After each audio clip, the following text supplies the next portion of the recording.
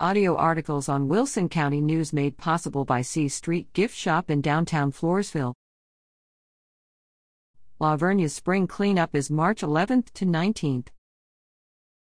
Get rid of your unwanted brush and some appliances at the City of La Vernia's spring cleanup March 11-19, weather permitting. City residents can take acceptable items to 215 Forest Drive from 8 a.m. to noon and 1:30 to 5 p.m. Items that will be accepted include brush, maximum 9 inches in diameter for chipping, no stumps, stoves, dishwashers, water heaters, and small furniture items.